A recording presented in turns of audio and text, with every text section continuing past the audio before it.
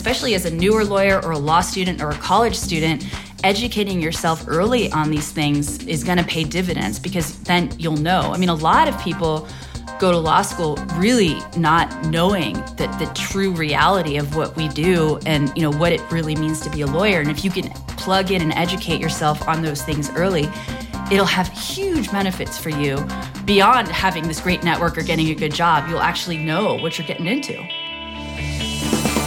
Welcome to the award-winning podcast, Lawyer to Lawyer, with J. Craig Williams, bringing you the latest legal news and observations with the leading experts in the legal profession. You're listening to Legal Talk Network. Welcome to Lawyer on the Legal Talk Network. I'm Craig Williams, coming to you from Southern California. I write a blog named May It Please the Court. Have two books out titled How to Get Sued and The Sled. This is another in our ongoing series of the life of a lawyer, start to finish, the third one. And here we're going to explore the experience of becoming and being an attorney, from applying to law schools through retirement and everything in between. On our last episode in this series, we discussed how to succeed in law school with Isaac Mamansky. But on today's episode, we're going to move on to the next step and discuss how to find a job after law school. We're pleased to be joined by someone who wrote the playbook on how to do just that. We'll discuss the strategy for finding a job, how to stand out from the rest in this competitive field, and ensuring the path you pick is the right path for you. And to do that, our guest today is Rachel Gezersay. She's a trial attorney with Panish, Shea, Boyle, and Ravipudi, who specializes in litigating complex, catastrophic personal injury, wrongful death, and products liability cases. Rachel is the author of the Law Career Playbook, The Guerrilla Guide to Getting a Legal Job You Actually Like, which is the leading network guide for law students and new lawyers. And welcome to the show, Rachel. Hi, happy to be here. Great. Well, that's a very interesting title for a book. What inspired you to write it? Well, when I was working on this book back when I was working in big law at the Jones Day Law Firm in Los Angeles, and even though it's actually an amazing firm and a really good place to join as a new lawyer in big law for training and just for the people that you meet there, as I got more senior, I realized I was not a very happy lawyer. And I had a lot of mentees and people that I was working with from my law school who I would always help kind of follow my path to break into big law, so to speak. And I realized that the path to being a happy lawyer is more about finding a job where you fit, a job that actually you feel utilized and you feel like you're using your best self every day towards. And as I was helping other people get their jobs, I started working on this book and started working on this idea of figuring out who you are and what you want from the law. And that's what inspired me, was my own journey as an unhappy lawyer, kind of shifting out of big law in the defense and then helping others also finding their dream jobs in the law. Yeah, we're going to talk today about small law, medium law, and big law. But what was it about big law that made you an unhappy lawyer? Well, it's interesting. It is the dream job oftentimes when you're in law school, and there's good reasons for that. You know, the money is good, and you have really excellent, smart clients and great high profile cases that you work on. But for me, it wasn't a good fit, because as I got more senior, I was working more on these massive sort of document review projects and not really utilizing the storytelling and the advocacy things that had brought me to the law in the first place. I just wasn't doing that on a day-to-day basis. And so I really had to look at myself and look at the work. And, it's not that document review isn't important work, it is. But for me, it was just no longer a good fit as I got more senior. Right. Well, let's talk too about trial work, and you're in litigation now, but what level of litigation did you reach when you were working for Jones Day? What level? Well, you talked about document review, so you're at least in the discovery phase, but did you deal in the motion phase or the trial phase? I did, and I was lucky. The firm gave actually pretty decent opportunities for a larger big law firm to more junior associates. So I was involved in some big trials coming in, and I got to see that phase. And certainly there was a lot of motion practice and depositions, and I feel like I was given those opportunities. But the problem is there's often a shift in the types of cases that come in. And in larger sort of business focused cases, you just don't get those opportunities. Those cases aren't going to trial. They're just many, many, many years of being, stuck in that sort of discovery phase of litigation. And so you don't get those opportunities, or at least I wasn't. So, hence my unhappiness. Right. Well, in my experience, I was during law school in the legal clinic. And so I got some trial work in jury and bench trial work. And then after law school, I got seconded to the district attorney's office in here locally in San Bernardino County. So I got a ton of trial experience. But there's a track, and we talk about tracks in law school: tracks to become a professor, tracks to become a judge, and a track to become a lawyer at a big law firm, and also tracks to reach nonprofit corporations and the like. What was the track that you followed to get into big law? Well, to get in, it was a challenge, because I went to Southwestern Law School, which has, places lawyers in big law, but it's really, the top of the class that gets in. And for me, I was in the top 10% of the class, but I think I was like the lowest person in the top 10%. So not really in that top part. And that's a challenge at a school like Southwestern, because the on-campus interview program is pretty limited to those very top students. So you really do have to hustle to get those opportunities, which is what I did. And I talk about that in my book. The hustle is really about research and making these connections with lawyers in the industry that you're targeting early on, so that you don't have to rely on the on-campus interviewing process. You can actually create those opportunities yourself, which is exactly what I did. And because of that, I was able to self-generate callback interviews, which is, what you're hoping to get from that on-campus interviewing part of your journey. I was able to do that and then connect with people in big law and create those opportunities for myself. So that's how I got in the door. And then once you're in the door as a summer associate, then it's all about, really planting out that career path and doing well in big law, and, raising your hand and showing up for the work that you want. It's a constant process. Right. Do you think it's fairly typical for the large big law firms to look to the, say, top 10 schools in the U.S. News and World Report rankings and say, we're going to cherry pick the top students from the top schools? Yeah, well, certainly, the big law firms target the top schools, but they all, to their credit, I think that they will consider top students from all law schools, because really the big law firms and, large firms, or just firms in general, are looking for top tier talent. And they do understand, they get it, that there is top tier talent at a quote unquote lower ranked law school. Those who have distinguished themselves even in that pool will be good fits for the law firm. So I think that, big law generally will look into it, but it's all about connecting with those decision makers as a law student. And so that's why, you can't just rely on your law school, and you can't just rely on on-campus interviewing. You actually have to take it upon yourself to make those connections and make your name known to the decision makers who are making those decisions at the big law firms. One of the things I've recommended to students who are becoming potential lawyers when I've counseled them is to say to go to the local bar association meetings and start to meet lawyers. Join as a student. What's your thought about that? No, that's a great idea. And I think, look, the pandemic has sort of upended everyone's lives and, caused us to go much more online. But it's provided, in my view, law students with a whole new way of connecting. So you can go in person to these events where you'll find lawyers, but then you can also watch webinars and find out who lawyers are that way. There's a lot of online and Zoom content now that law students can connect with and join, where they don't even have to go in person anymore, and they can still meet people or get to know people and then connect that way. So I think it's a really great thing for law students to do, because there's a twofold benefit. One, you get to meet people and grow your network. And two, you get to learn about the industry, which is a huge part of what I talk about in the book.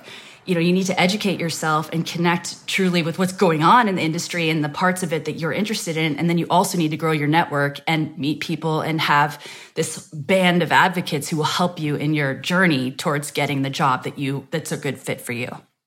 Let's talk about the actual process that a student goes through to get a job, starting with becoming a summer associate, perhaps in your second year or first year. And then walk us through how you go about specifically shopping for a job, in addition to what you've talked about in terms of, reaching out beyond this typical process.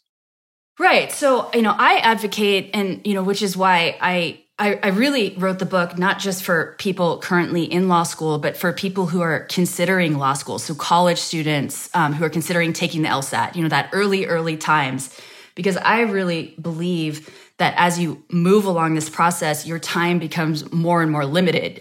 Law school itself is a great time, but it's a very, very busy time where you need to be focusing on your academics.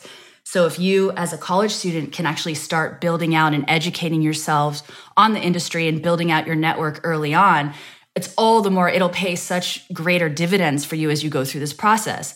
And there's no, despite what you might think when you go into law school, there is no typical path. The typical path for big law is that, you would do very, very well in your first year of law school. You'd get very good grades and get in that top 10 or 5%. And then you would be selected for on-campus interviewing. You would then at that point get to meet a bunch of big law firms and then get callbacks and get your summer associate job. That would be the most typical path. But what I advocate in the book and what I really believe is that you can actually build out a much better path for yourself if you build out a network before law school even. And you get to know lawyers, you get to educate yourself, because maybe you don't even want big law. Maybe you want to become a trial attorney, what I've become now, right? A plaintiff trial attorney at a smaller plaintiff firm. Maybe you want to go work in entertainment. All of that takes educating yourself, figuring out what you want, meeting lawyers in the industry, and then doing which the cornerstone of my book and my whole process is doing informational interviews with real lawyers, doing the work you think you want to do to see if you even want to do it. Because you're not going to learn from a law firm website or a law school website what real lawyers do. You're going to learn that from meeting and talking with real lawyers and figuring out what they do on a day-to-day basis. Right. And let's talk about that network that you wanted to develop, because not only is a network, I think, important for you to get into law school, but the same network, and maybe even a broader one while you're a lawyer, is what makes you a partner. Absolutely. And that's for business development purposes, for career development purposes. There is nothing better than having a strong network of advocates who will help you progress. They call it the practice of law for a reason, because it's really hard. And on a daily basis, you're presented with challenges and you need to practice and get better, and you make mistakes. And it's just the best thing ever to be able to call up someone who isn't your boss, who's in your network, who can help you and give advice and just help you through this very difficult, challenging, and rewarding career that we have. Right. And let's also the range of careers that are available. Like, just for example, I had two roommates throughout law school. One roommate went into the JAG Corps, the Judge Advocate General Corps for the Army. And my other roommate went and became a political consultant in Washington, D.C. So for the people that are considering it, what kind of jobs are available out there for lawyers? I mean, you nailed it. There's the range and just the amount of work that you can do with this law degree is just, the world is your oyster. And I think, on the flip side of that, there's so many unhappy lawyers, right? There's so many people, there's this concept of the golden handcuffs and, law school loans, and you get stuck in this job that you actually hate. And the reality of it is, we can do anything with this law degree. And there's so many things that you could do with it. But you got to find that. You got to figure it out. And a lot of that is about doing this upfront work and meeting lawyers, finding out what people do, seeing if it's truly something that you could see yourself doing, and then plugging in and trying it. The beautiful thing about law school is you can do externships. You can go work at a firm for a semester. You can work there at the summer. You can see if you like it. And if you don't, then you go back to the drawing board and you try something else. In law school, there's a certain resume building that you can do as well as when you graduate. For example, I think you were both in moot court and on law review. That's right. And I worked for a judge, which to me was the absolute best thing I did in law school. And if I could have done it throughout law school, I would have. Because in that, you really learn when you're working in chambers, you get to see the sort of behind the scenes, how the judge actually formulates his opinions, how they work it up, what they really think about the lawyers who are presenting their cases to them in the courtroom. And you really get to see from a neutral perspective, how the sausage is made. And I think it makes you a better lawyer to have that understanding. And so I would highly recommend that all students do some sort of judicial externship, judicial internship, whatever they call it, during law school or in the summer. Well, Rachel, we need to take a quick break and hear a word from our sponsor. We'll be right back. Learn by doing with Practicing Law Institute's award-winning on-demand interactive programs. Developed by experts in learning design, these immersive programs incorporate the latest in research-based instructional design and technology, allowing you to try out concepts, challenge yourself, and grow your skills using real-world scenarios. With programs focusing on professional development, client-facing skills, and law practice management, you can earn CLE while you learn. Launch now at pli.edu/interactive or download PLI's mobile app.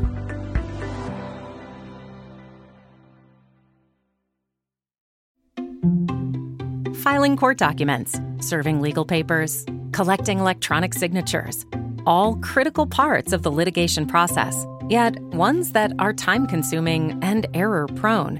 But what if you could do more straight from your case or document management software?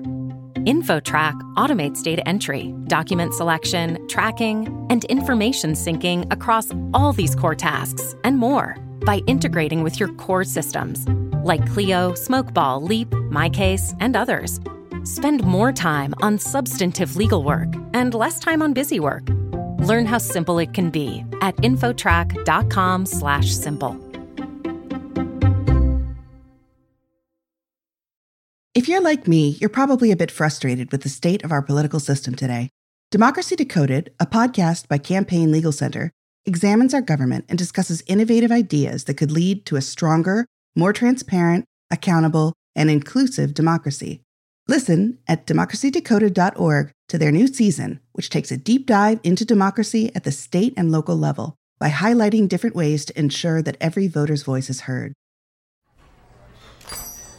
Hey, Guy, what's up? Just having some lunch, Conrad. Hey, Guy, do you see that billboard out there? Oh, you mean that guy out there in the gray suit?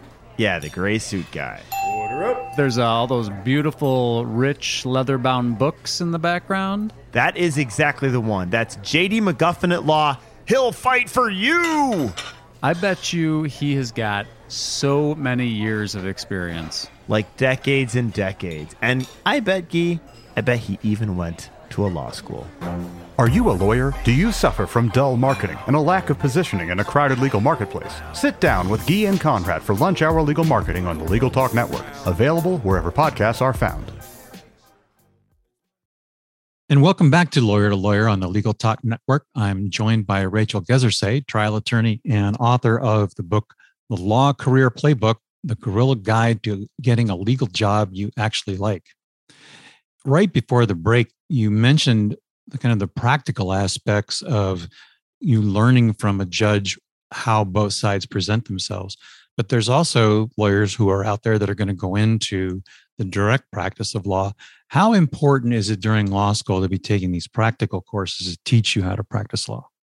It's really important because, a lot of the complaints that I've heard and I think experienced myself was, law school is sort of this bubble. And then you get to the practice of law, for me, that was joining Jones Day. And you feel like you're actually not prepared. You've done all of this stuff in the bubble, academically, and then the practice of law is actually this massive challenge. And so if you can, in law school, take practical courses on how to litigate, how to advocate, how to write a motion, even how to do discovery, if those classes are available to you, you should take them because as a attorney, when you come in, that's the kind of stuff you're going to be doing as a new lawyer. And having those practical skills will ease that transition for you so much more. I was lucky during law school that the Iowa Writers School opened up their doors to lawyers to help us learn, or potential, law students to teach us how to write. But what role does writing play, and how important is it for you to learn as a law student, how to write? I think it's everything. We watch these lawyer shows on TV, and they're all in the courtroom and they're all advocating verbally, but the reality of it is most of the time you're spending at your computer writing. The word, your advocacy, what makes the difference in the courtroom is actually what you're briefing. And if you don't have those skills, those writing skills, the ability to put your client's story down on paper and get it across in a succinct way, then you won't make it as a lawyer. The writing is absolutely the most important thing to focus on.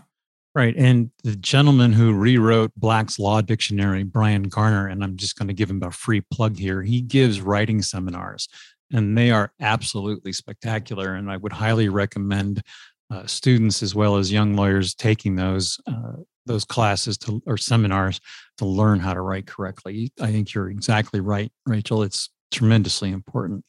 Well, you mentioned resume building, or we talked about it, and networking. What specific tips do you have to build your network and to build your resume?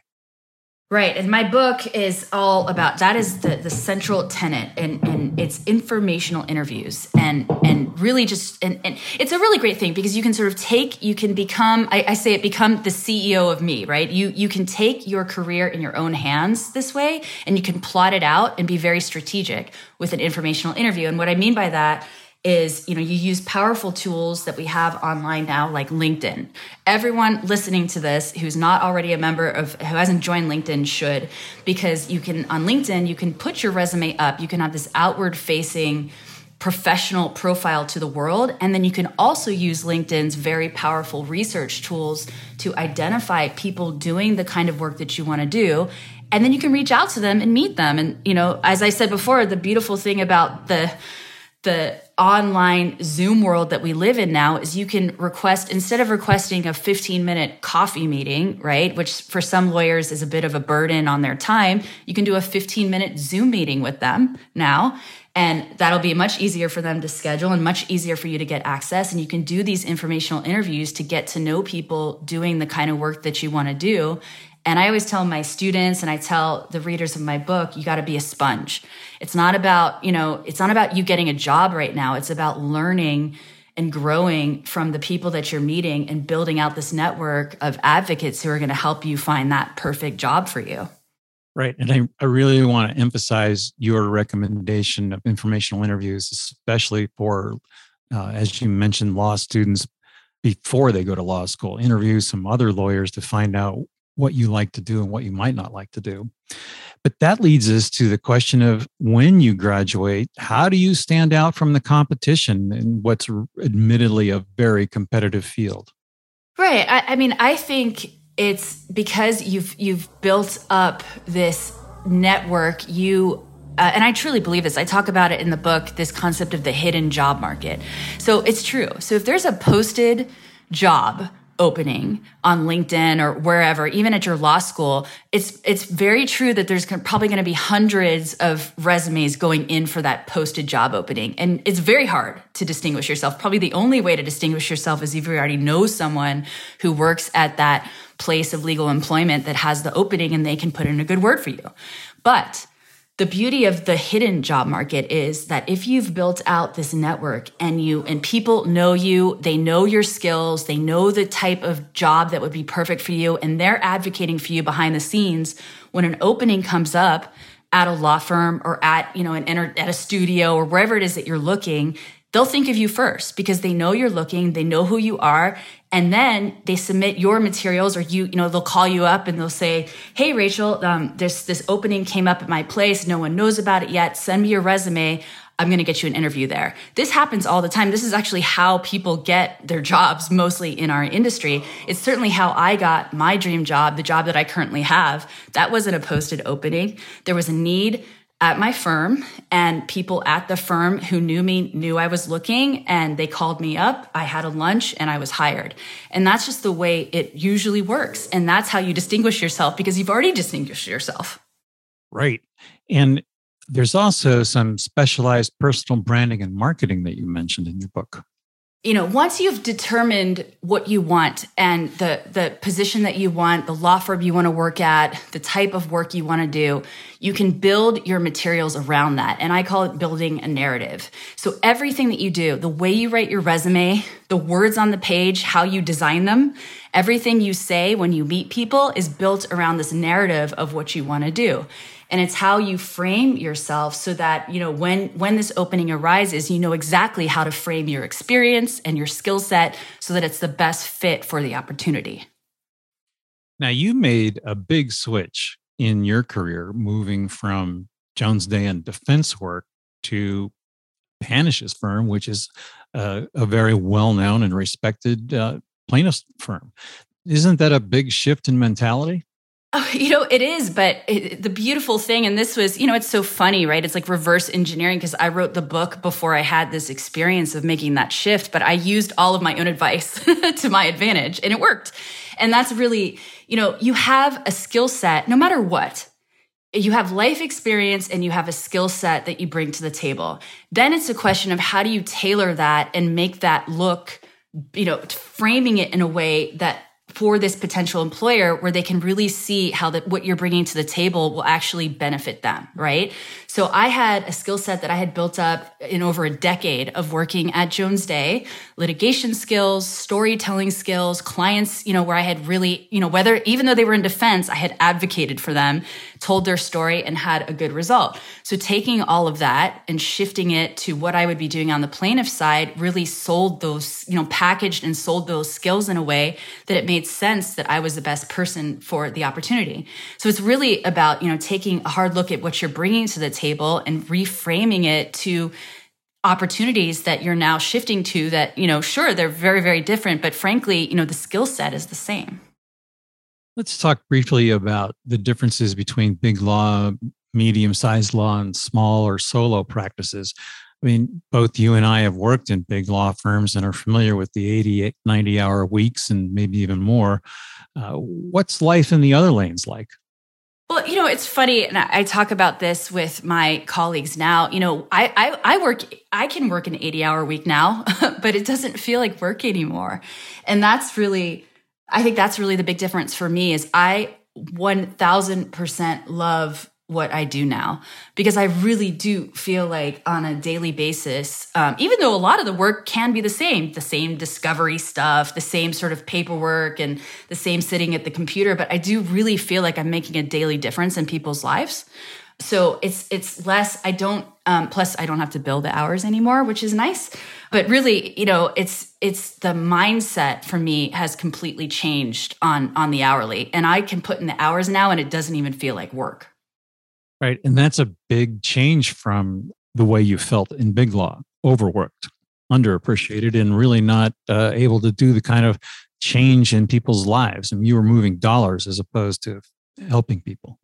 Well, I just think it's a fit thing. Look, I know I have met unhappy lawyers across the board, and it's really, and that's why it's a central focus of my book is that it is about fit and where you fit best. And there's many components to that, right? It can be the people that you're working with, the clients that you're servicing, the types of things that you're working on, what makes you happy to get up in the morning and work on. And that could be in big law. I do know happy lawyers in big law because they've found that perfect fit in what they're good at. It just wasn't for me.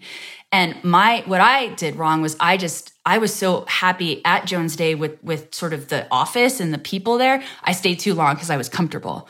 But when you're not getting that full engagement on your actual day-to-day, what you're doing, then yeah, you're not going to be happy. And so, that's why it always goes back to exploring within yourself, what is it that makes me happy to get up in the morning and work on that day? How do you learn that? I think it's a process of elimination and a process of research and a process of putting it out there and speaking to other lawyers. And especially as a newer lawyer or a law student or a college student, educating yourself early on these things is going to pay dividends because then you'll know. I mean, a lot of people go to law school really not knowing that the true reality of what we do and, what it really means to be a lawyer. And if you can plug in and educate yourself on those things early, it'll have huge benefits for you beyond having this great network or getting a good job. You'll actually know what you're getting into. Right. And let's talk about what I would consider to be what in the military we called Mustangs, those officers who were first enlisted men or enlisted women. How does it work with paralegals and secretaries aspiring to be lawyers? Who are currently working in a law firm. Right. Yeah, currently working as a paralegal or a secretary. What steps do they need to take to become a lawyer? Right. Well, I think, that, and I have met, there were a couple of women that I knew who started at Jones Day in either a project assistant role or a paralegal role, and then eventually went to law school. And that they can have a huge advantage because they actually, talking about how the sausage is made, they truly understand what it takes to excel on many aspects, especially on the litigation front, right? And then they can take that skill set, go to law school, and bring something to the table that a lot of people just wouldn't have. So I think it's a great path if you want to follow it. It's just a matter of, how you accomplish that. There's schools, Southwestern and other local California schools that have night programs where you could work as a paralegal during the day and then go at night and then merge those two together. And I think that is an amazing way to approach it if that's what you want to do.